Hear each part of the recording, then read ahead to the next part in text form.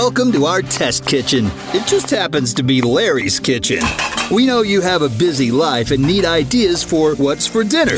This is the My Foodie Recipe Podcast from Larry's Kitchen.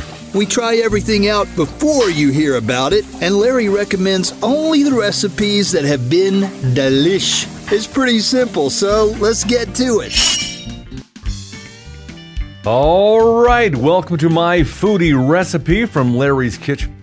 All right, welcome to My Foodie Recipe. That's where we are now. Each week we try to give you a really delicious recipe you can fix at home quickly.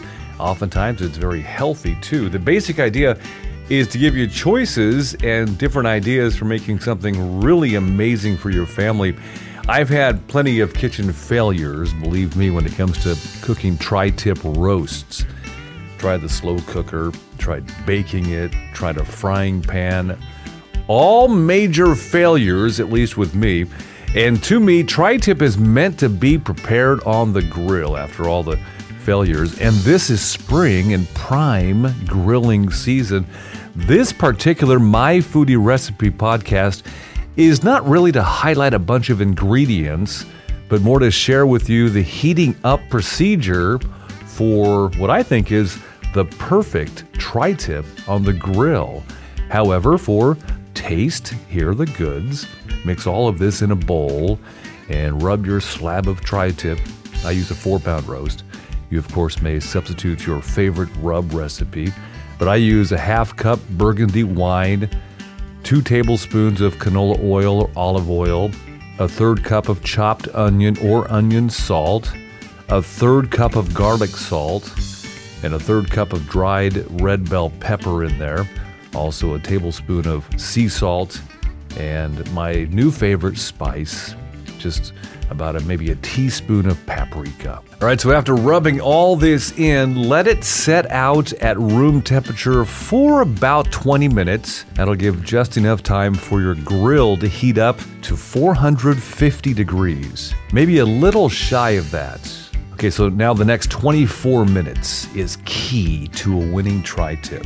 24 minutes, and this has worked for me on numerous occasions. So now that your grill is up to about 450 degrees, throw your tri-tip on and time it for 7 minutes for one side. You're going to want a nice, crisp, seared crust after 7 minutes. You can repeat on the other side. It's a total time now of 14 minutes, 7 minutes per side. Turn your grill down to about 400. Turn your tri-tip back over to the first side for 5 more minutes. All right? Then over again on the other side for 5 more minutes. And if my math is right, total cooking time is 24 minutes for a 3 or 4 pound tri-tip. A little more for a bigger tri-tip.